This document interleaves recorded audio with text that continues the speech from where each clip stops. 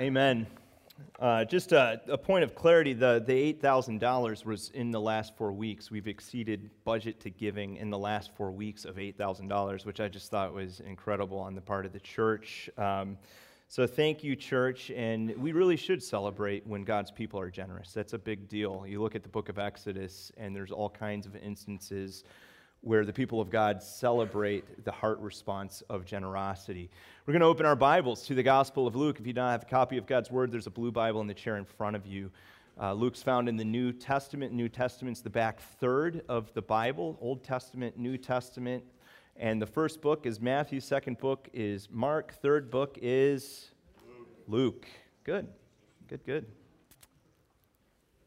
Luke chapter 5, picking up with verse 12. Luke 5, verse 12.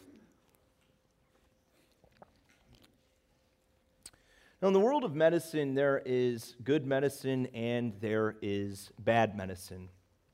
Well, I'm not trying to reduce the work of medicine. I think there is a pretty simple, basic premises involved with medicine.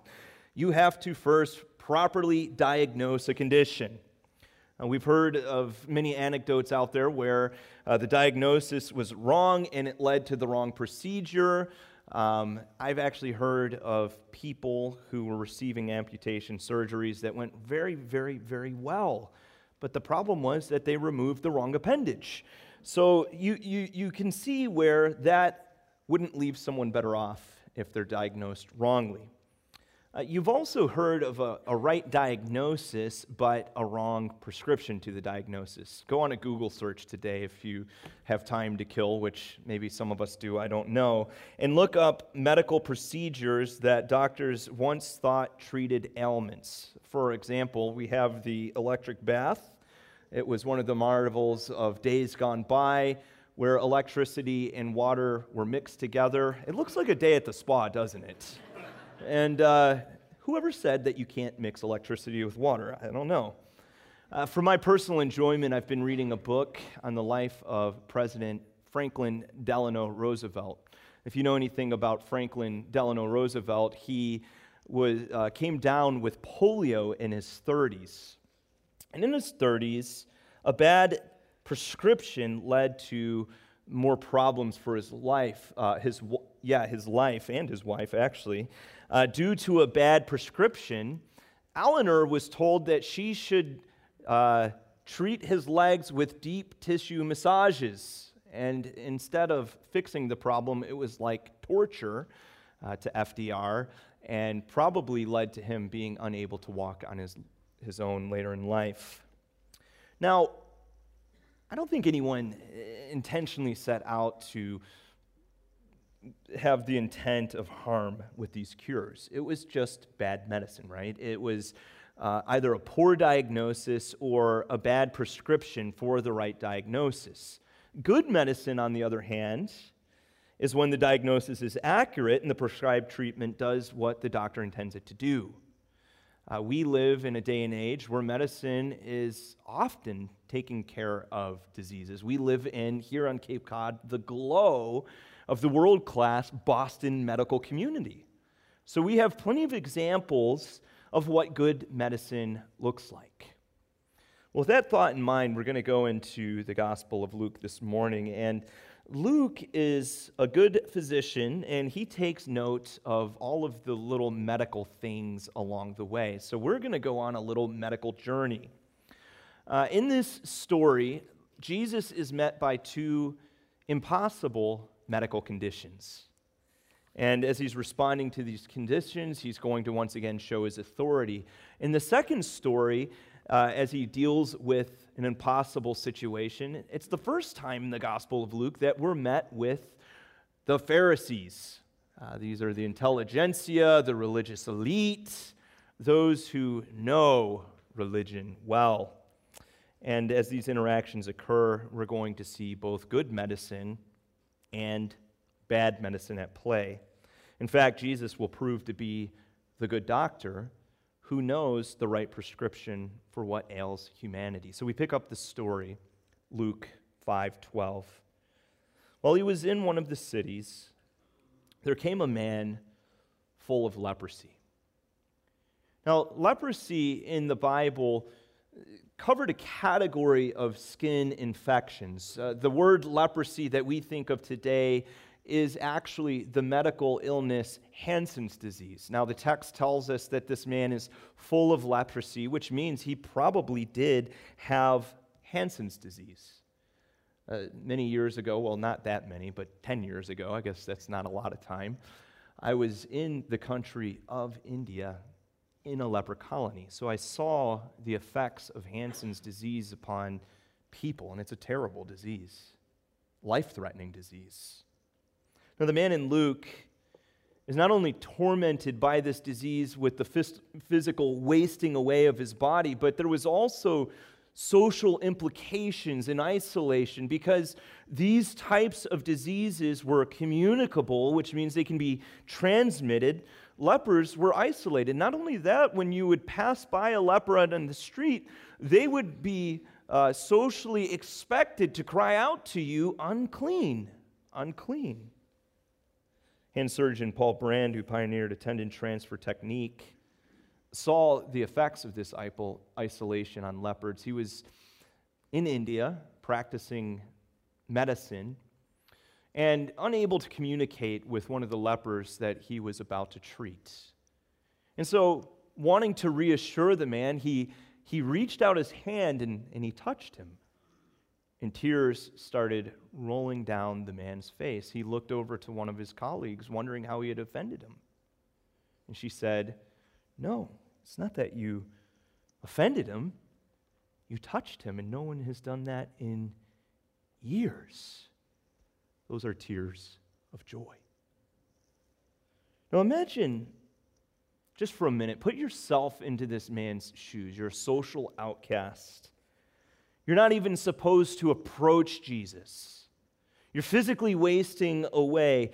You're daring to risk being vilified by breaking the social norm of the day to approach a Galilean carpenter who you've heard anecdotally has demonstrated power and authority.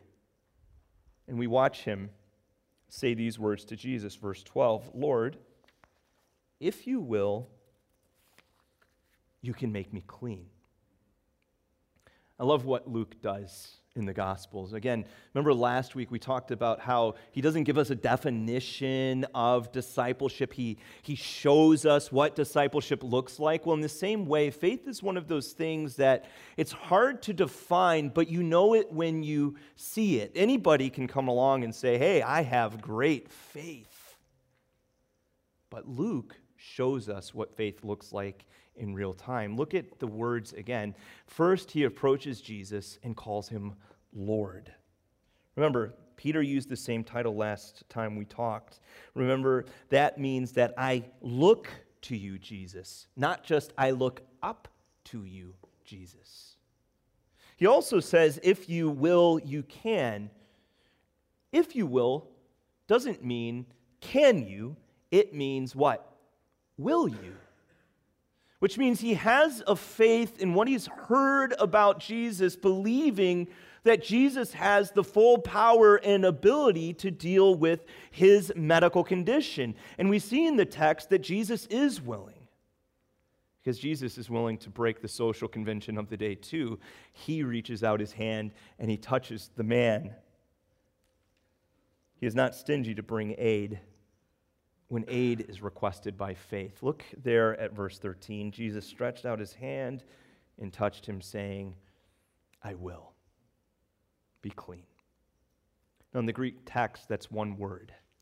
One authoritative word. Be clean. And the man is clean.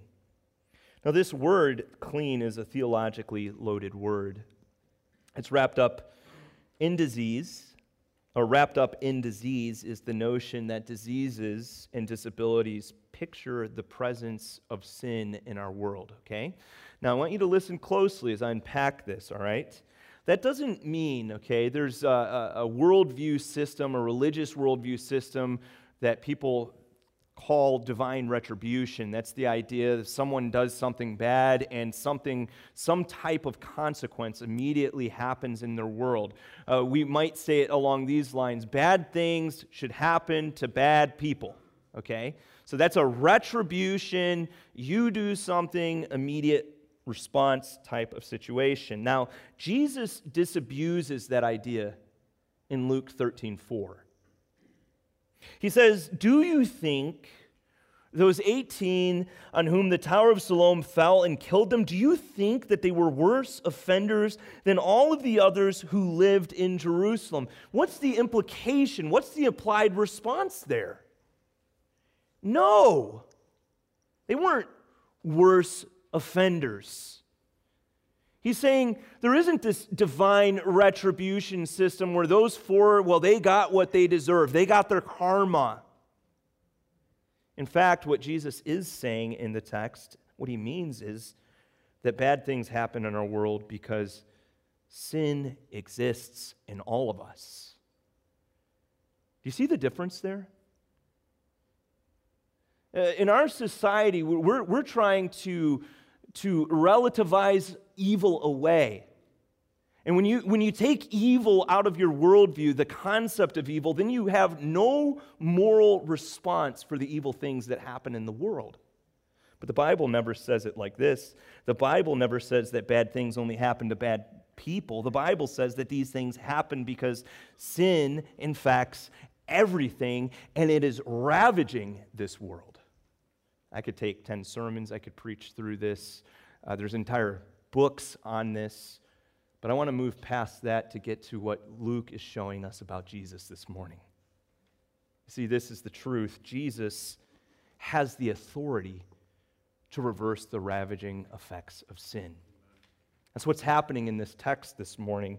He speaks one word: be clean. He has good medicine that addresses what is ailing this man.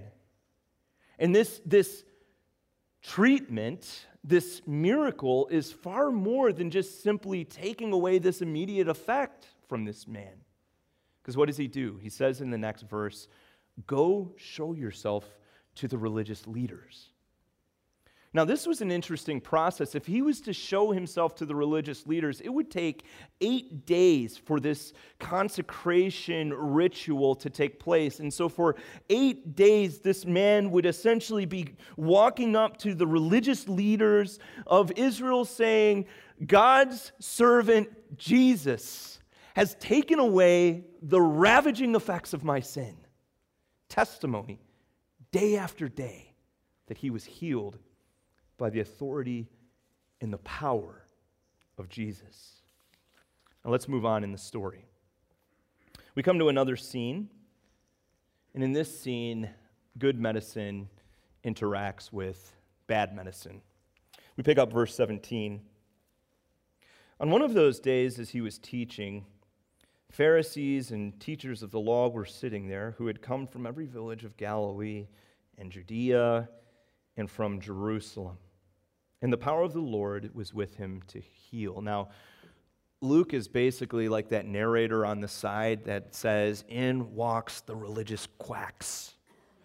I don't want to be too hard on the Pharisees. We need to at least initially be a little gentler with them, because if you were reading the Gospel of Luke, it's all of the other participants in the story that you're looking at and you're wrinkling your nose at them.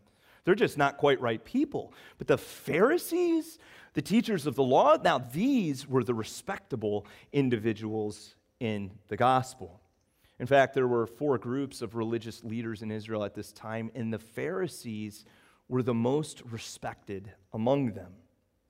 They were interested in preserving and protecting the law of God. In fact, it was their intention to put a fence around the law of God because it's such a dignified thing. I mean, who could fault anyone for doing that?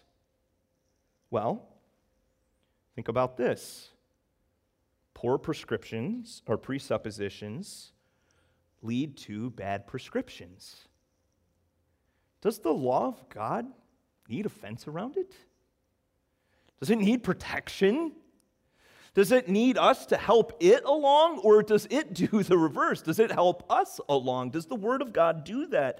I think that's why when speaking of the law of God, David marveled in Psalm 19, 7 through 10, when he said that the law of the Lord is perfect. The testimony of the Lord is sure. The precepts of the Lord are right. What the Pharisees are doing wrong here is, yes, they're seeing a real problem. They're seeing that the sinful human heart breaks the law of God. But their prescription is completely wrong. In order to prevent that from happening, let's add hundreds of more rules and place those on people's backs. And what happens with this type of religion is it begins to fester. It was marked by superficiality, by technicality, by formality, by legality, and by hypocrisy, because lists do not have the ability to change a single human heart. It is spiritually inferior. It can cure nothing. Jesus referred to this type of religion as a whitewashed tomb, clean on the outside, dead on the inside. It's like in the 19th century when people used to treat the cough with heroin. Sure, it took the cough away a little bit, but it also added a much bigger problem to their life. All religions fail us. All religions not based upon the grace of God through Jesus, mediated to us by Jesus, led by the power of the Spirit, fail us in the same way. They say, work a little harder. If you put in a little more effort, you'll be made right with God.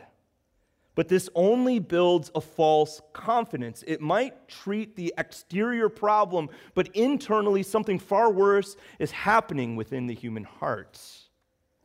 I mean, maybe you attended a church that confused moralism with the gospel. You know, moralism is a type of theology that says, Jesus helps me, but I do most of it. The gospel says, I can't do anything. I need Jesus. Jesus plus nothing equals everything. Moralism is the basic false hope of salvation through right behavior and having good morals. It's when you go to church and the preacher's pounding the pulpit saying to you, do better. Do a better job. And you're crushed under the weight of the preaching because there's no grace. How can I do a better job? I try to do a better job, but I never meet the standard.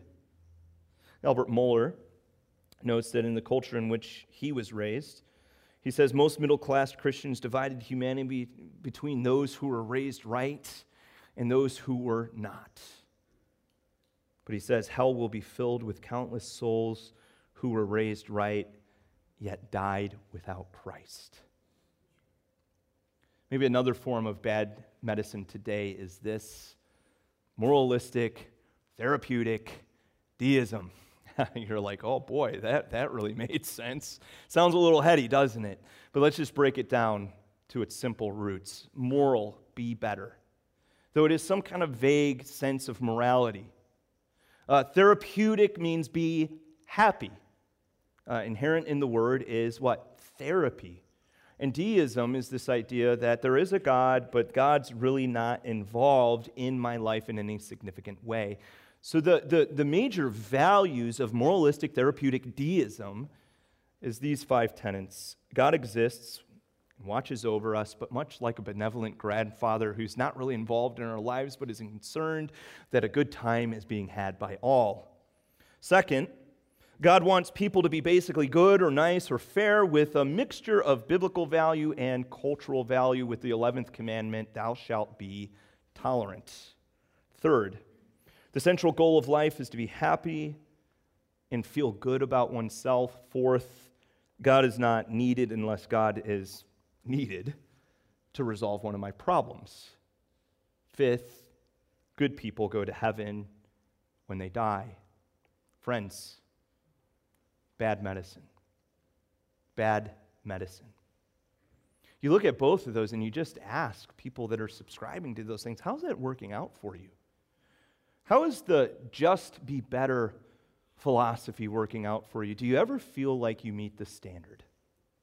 How is the just be happy philosophy working out for people today? And we live in a time in human history when there's more access to more things, more opportunities, more reason to be happy, and yet you look at the depression statistics and they're not going down. They're skyrocketing upwards. You ever stop and think about that for a moment? Maybe all of the spiritual, medical advice that is being prescribed to us is a bunch of hooey. Maybe it's time to seek out a second opinion. And I think as we're looking at Luke's gospel, we're seeing that Jesus is demonstrating an authority and a power to offer good medicine. We'll see this in another story, another impossible medical condition.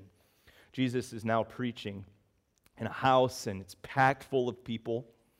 And some friends outside of the house are carrying along their friend who's laying in a bed who has been paralyzed. They can't even get access to the house because it is so full of people. So they decide that they're going to go an alternative route. Verse 19. They went up on the roof and let him down with his bed through the tiles into the midst before Jesus. Now, you read that kind of quickly and you're like, oh, that's kind of a cool thing. All right, let's move on. Guys, listen to what just happened here.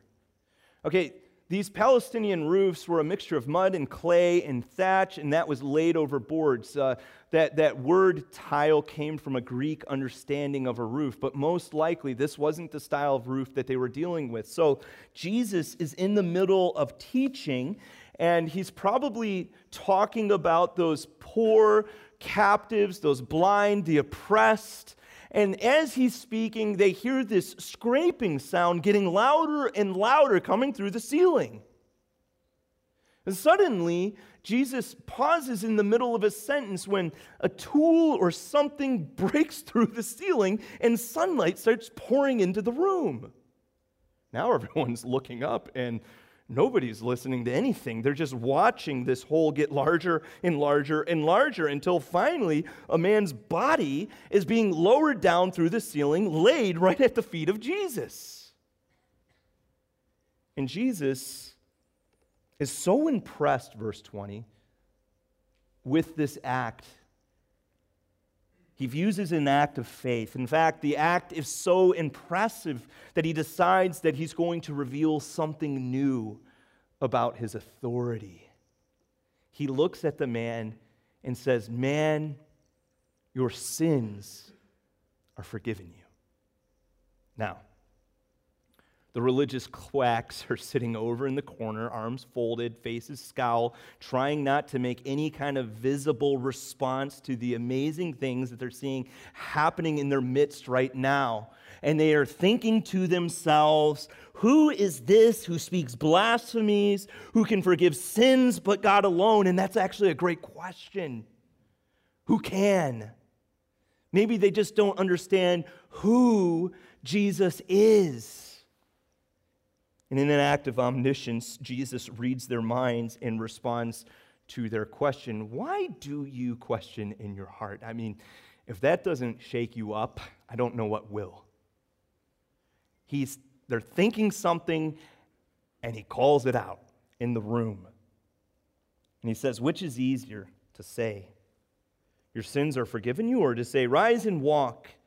But that you may know that the Son of Man has authority on earth to forgive sins, he said to the man who is paralyzed, I say to you, rise, pick up your bed, and go home.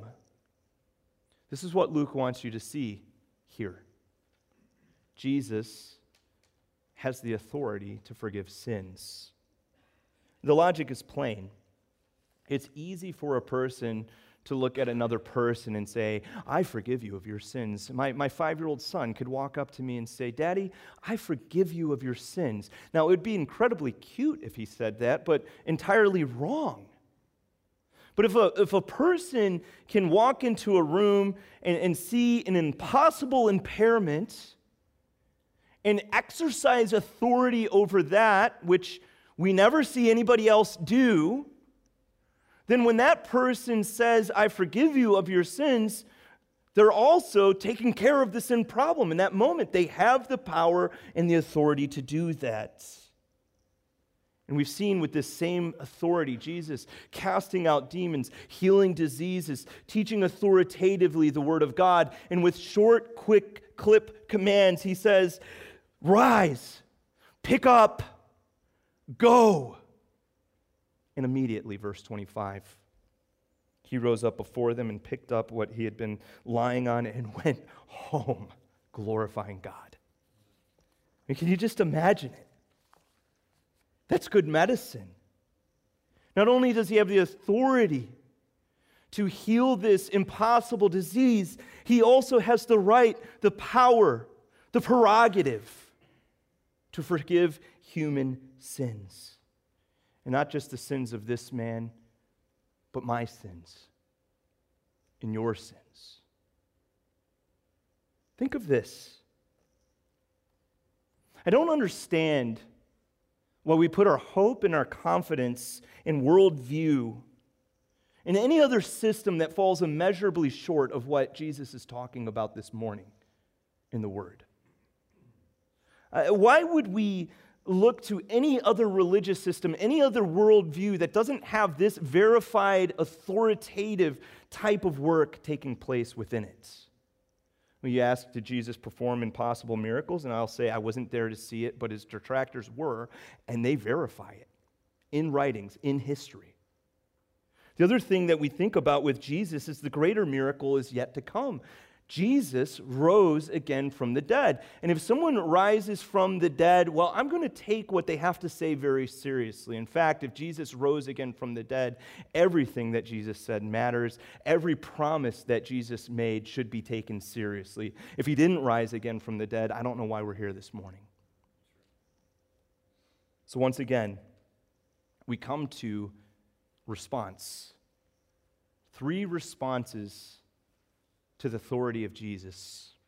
The Pharisees see the miracle and they call Jesus a blasphemer. That's rejection. He has offended their common sense, consensus beliefs. Surely, even though we're seeing all of these things happen, it can't be right. The crowd responds to Jesus. They see the miracles, and they say, we have seen extraordinary things today. Friends, that's acceptance. They love the miracles, but again, they accept Jesus on their terms, not on his terms. Well, as we move ahead, we see an undesirable character, a character who needs desperately the transformative power of God to operate in his life, and he responds to a call to become a disciple. Remember, discipleship is the only response that Jesus will accept. He doesn't want to be just another app in your life. He doesn't want to be just another option among options in your life. He wants to be the operator of your life. Verse 27 and 28. After this, he went out and saw a tax collector named Levi sitting at the tax booth, and he said to him, "Follow me." And leaving everything, he rose and followed him. Now, Matthew 9 tells us that Levi is Matthew, the disciple Matthew. Coming from this hated class, the tax collectors, the collaborators, the conspirers with the hated Roman occupiers. These were the most vile of vile people according to this culture. They were the traitors.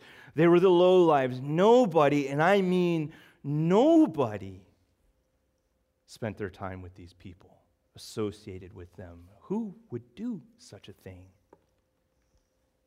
But notice that Jesus, again, doesn't go down the conventional pathways when choosing his disciples. It's interesting because you look at the Bible and the God of the Old Testament seems to act the same way. He calls out an idolatrous, wandering nomad named Abram. He pulls up to the level of kingship, a little shepherd boy who is the forgotten eighth son of the family. And in the same way, Jesus draws to himself disciples from the marginalized, the outcasts. You know what that means? It means that any one of us has access to Jesus if we will come to him. So Matthew had never had a rabbi look at him with any other look than the look of disdain. And here is this Jesus looking into his eyes, showing genuine compassion for the man and saying, "Follow me."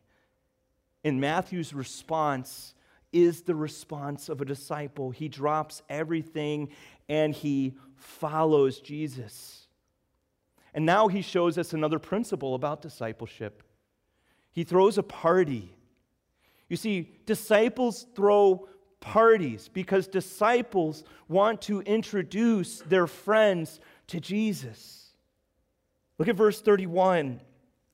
And Levi made him a great feast in his home, and there was a large company of tax collectors and others reclining at the table with him. Now, as we're closing out this sermon, I'm going to share a story with you from a woman named Rosaria Butterfield. Before we get there, I want to quote one of her quotes to you. It's brilliant.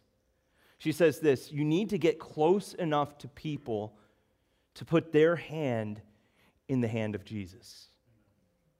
This is what Matthew's doing. He's calling this hated, despised group of tax collectors the only group that he's ever called friend, and he's taking their hands and he's putting them in the hand of Jesus. Notice what he doesn't say to these guys. He doesn't say to them, "Look, you're a bunch of wicked tax collectors. I've just found Jesus, and you're going to have to clean yourself up before you come to my house for dinner." Now, that's what the Pharisees wanted. That's their prescription. In fact, look at verse 30. The Pharisees and their scribes grumbled at his disciples, saying, "Why do you eat and drink with tax collectors and sinners?" Friends, bad medicine all over again. Clean up before I will associate with you. Get your life right before you come to God. And listen to Jesus' response in verse 31 and 32. Jesus answered them, "Those who are well have no need of a physician, but those who are sick. I have not come to call the righteous, but sinners to repentance."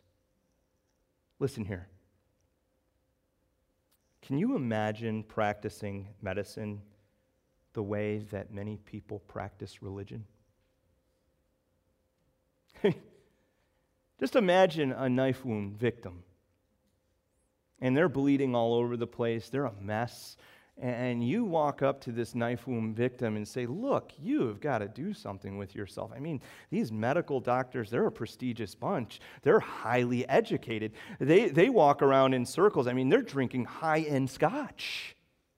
You can't go to them like that. You gotta take that messy shirt off. You gotta clean up that wound.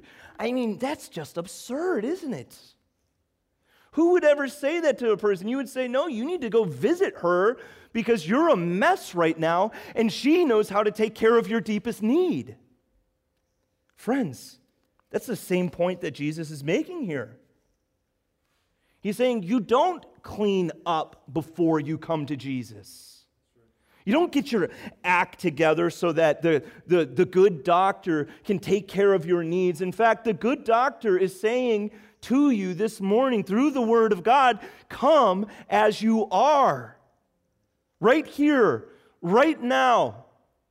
Are you struggling with the fact that you've been quietly drinking your life away into oblivion because you're trying to dull the pain? Jesus says, right now, where you are, come as you are. Or maybe you walk through the doors of the church and you're looking to your right and you're looking to your left and you're thinking, "Oh boy, these people really have their act together. They seem to know the Bible. They seem to know how to walk with God." And I'm telling you, I'm their pastor and they don't. I know their lives. And it'll blow your mind to hear this as well. I don't have my act together. We're just disciples who have come to Jesus as we are.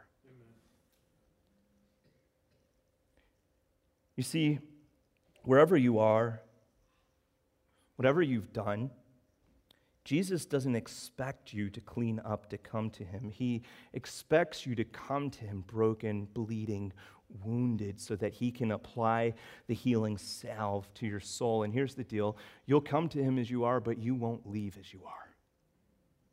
He will take care of that need, which is an important lesson here for the disciple. Because if Jesus lovingly associates with those who are far from God, church, so should we. If Jesus lets someone belong before they believe, then church, so should we. Indeed, here's another principle. The strength of our words should never outpace the strength of our relationship. You see that? How can you put someone's hand in the hand of Jesus if you offend them, if you close yourself off to them, if you reject them outright? Now that principle, once again, comes from Rosaria Butterfield, so I'd better tell you a little bit about her story. I first became aware of Rosaria Butterfield at a conference. She was sharing her testimony and talking about a book that she wrote called The Secret Thoughts of an Unlikely Convert. Now, she was a self-described unlikely convert because, as she says, I was a leftist lesbian professor, and I hated Christians. And then I became a Christian. So let's talk about how she thought about Christians. This was her just immediate visceral response. Stupid, pointless, menacing. That's what I thought of Christians and their God, Jesus, who in paintings looked as a Breck shampoo commercial model. Now, her encounter with Jesus began when she decided to launch an article for a local newspaper, and in her words, this was to launch her first attack against the unholy trinity, Jesus, the Republican Party, and patriarchy. So she wrote this in 1997 in response to a Promise Keepers convention that was taking place. Now, she shares these words. She says, the article generated many rejoinders, so many that I kept a Xerox box on both sides of my desk, one for hate mail, one for fan mail.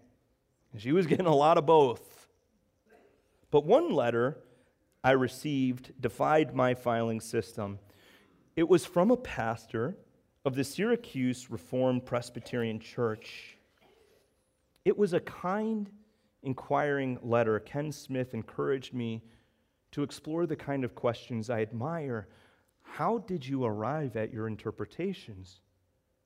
How do you know that you're right? Do you believe in God? Now, Rosaria did what most of us do when someone starts poking holes at our common sense consensus beliefs. She took that letter and she threw it in the trash. But even in that day, it kept nagging at her until eventually she pulled the letter out of the trash bin and she decided to give it another look. She writes, with the letter, Ken initiated 2 years of bringing the church to me, a heathen. Oh, I'd seen my share of Bible verses on placards at gay pride marches. The Christians mocked me on Gay Pride Day, were happy that I and everyone I loved were going to hell, and that was as clear as the blue sky. But that is not what Ken did. He did not mock. He engaged. So when his letter invited me to get together for dinner, I accepted. And immediately a friendship was formed. Ken and his wife, Floy, opened their home and their hearts to Rosaria. They interacted with their friends. They exchanged books together. They got into the nitty-gritty stuff that you're not supposed to talk about, like sexuality and politics. And just as a side, and I've done work in many different communities, but there are people, many people, who believe that Jesus wants nothing to do with them because of their sexual orientation. And that's a problem. In many instances, the church has been like the Pharisees saying, first, clean up. Not like Matthew and Jesus saying, come as you are. Albert Mohler, with incredible candor, says this. It's vulnerable. The church's response to this challenge with the compassion of truth means we must check our claim on moral superiority at the door. This is not to minimize the reality of sin, but rather in every way to remind ourselves that our own sin is just as heinous, just as horrifying, and just as deadly as homosexual sin. We must also recognize that we have sinned against homosexuals by speaking carelessly about the true nature of their sin. And then he goes on to unpack that a little bit. I don't have time for that this morning, but I'll tell you, I like how Christians are thinking about this and how to engage people wherever they are. That's very important. In the case of Rosaria Butterfield, the warm embrace of Ken and Floyd provided the space for her to seriously explore a relationship with Jesus. And so in her first year of friendship with him, you want to know what she did? She read the Bible multiple times, all the way front to back, multiple translations. I mean, that kind of makes me feel bad. In one of her parties with her friends, her transgender friend Jay cornered her in the kitchen and said, "The Bible reading is changing you." And Butterfield, with tremor in her voice, whispered back, "Jay, what if it's true? What if Jesus is a real and risen Lord? What if we're all in trouble?" Well, she decided to enter Syracuse Reformed Presbyterian Church. And there she experienced true conviction under the preaching of the Word of God. She came in as she was, and as people loved on her and as the Word of God was unpacked, she was finally brought to Jesus through John 7:17. "If anyone wills to do God's will, he shall know concerning the doctrine." She said, "This verse exposed the quicksand in which my feet were stuck. I was a thinker. I was paid to read books and write about them. I expected that all areas of life, understanding came before obedience. And I wanted God to show me on my terms why homosexuality was a sin. I wanted to be the judge, not the one being judged." But that night she prayed a very difficult prayer. If you've ever prayed a prayer like this, you know just how difficult it is. She prayed that he would give her the willingness to obey before she understood. And she trusted Christ. There's much more to that story, and I encourage you to look it up. But the gospel has revolutionized Rosaria Butterfield's life. Maybe this morning, something in Luke 5, something in Rosaria's story aligns with your story. Could it be that Jesus is the good doctor who can take care of your deepest need, as we're seeing here in Luke 5? He also says that if you're willing to come to him and to acknowledge that you are sick, then he will provide the remedy of grace that your heart so desperately needs. Friend, are you ready to trust him in that way?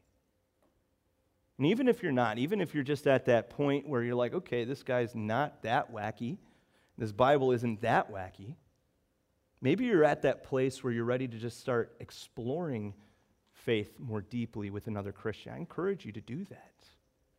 That's why we're here.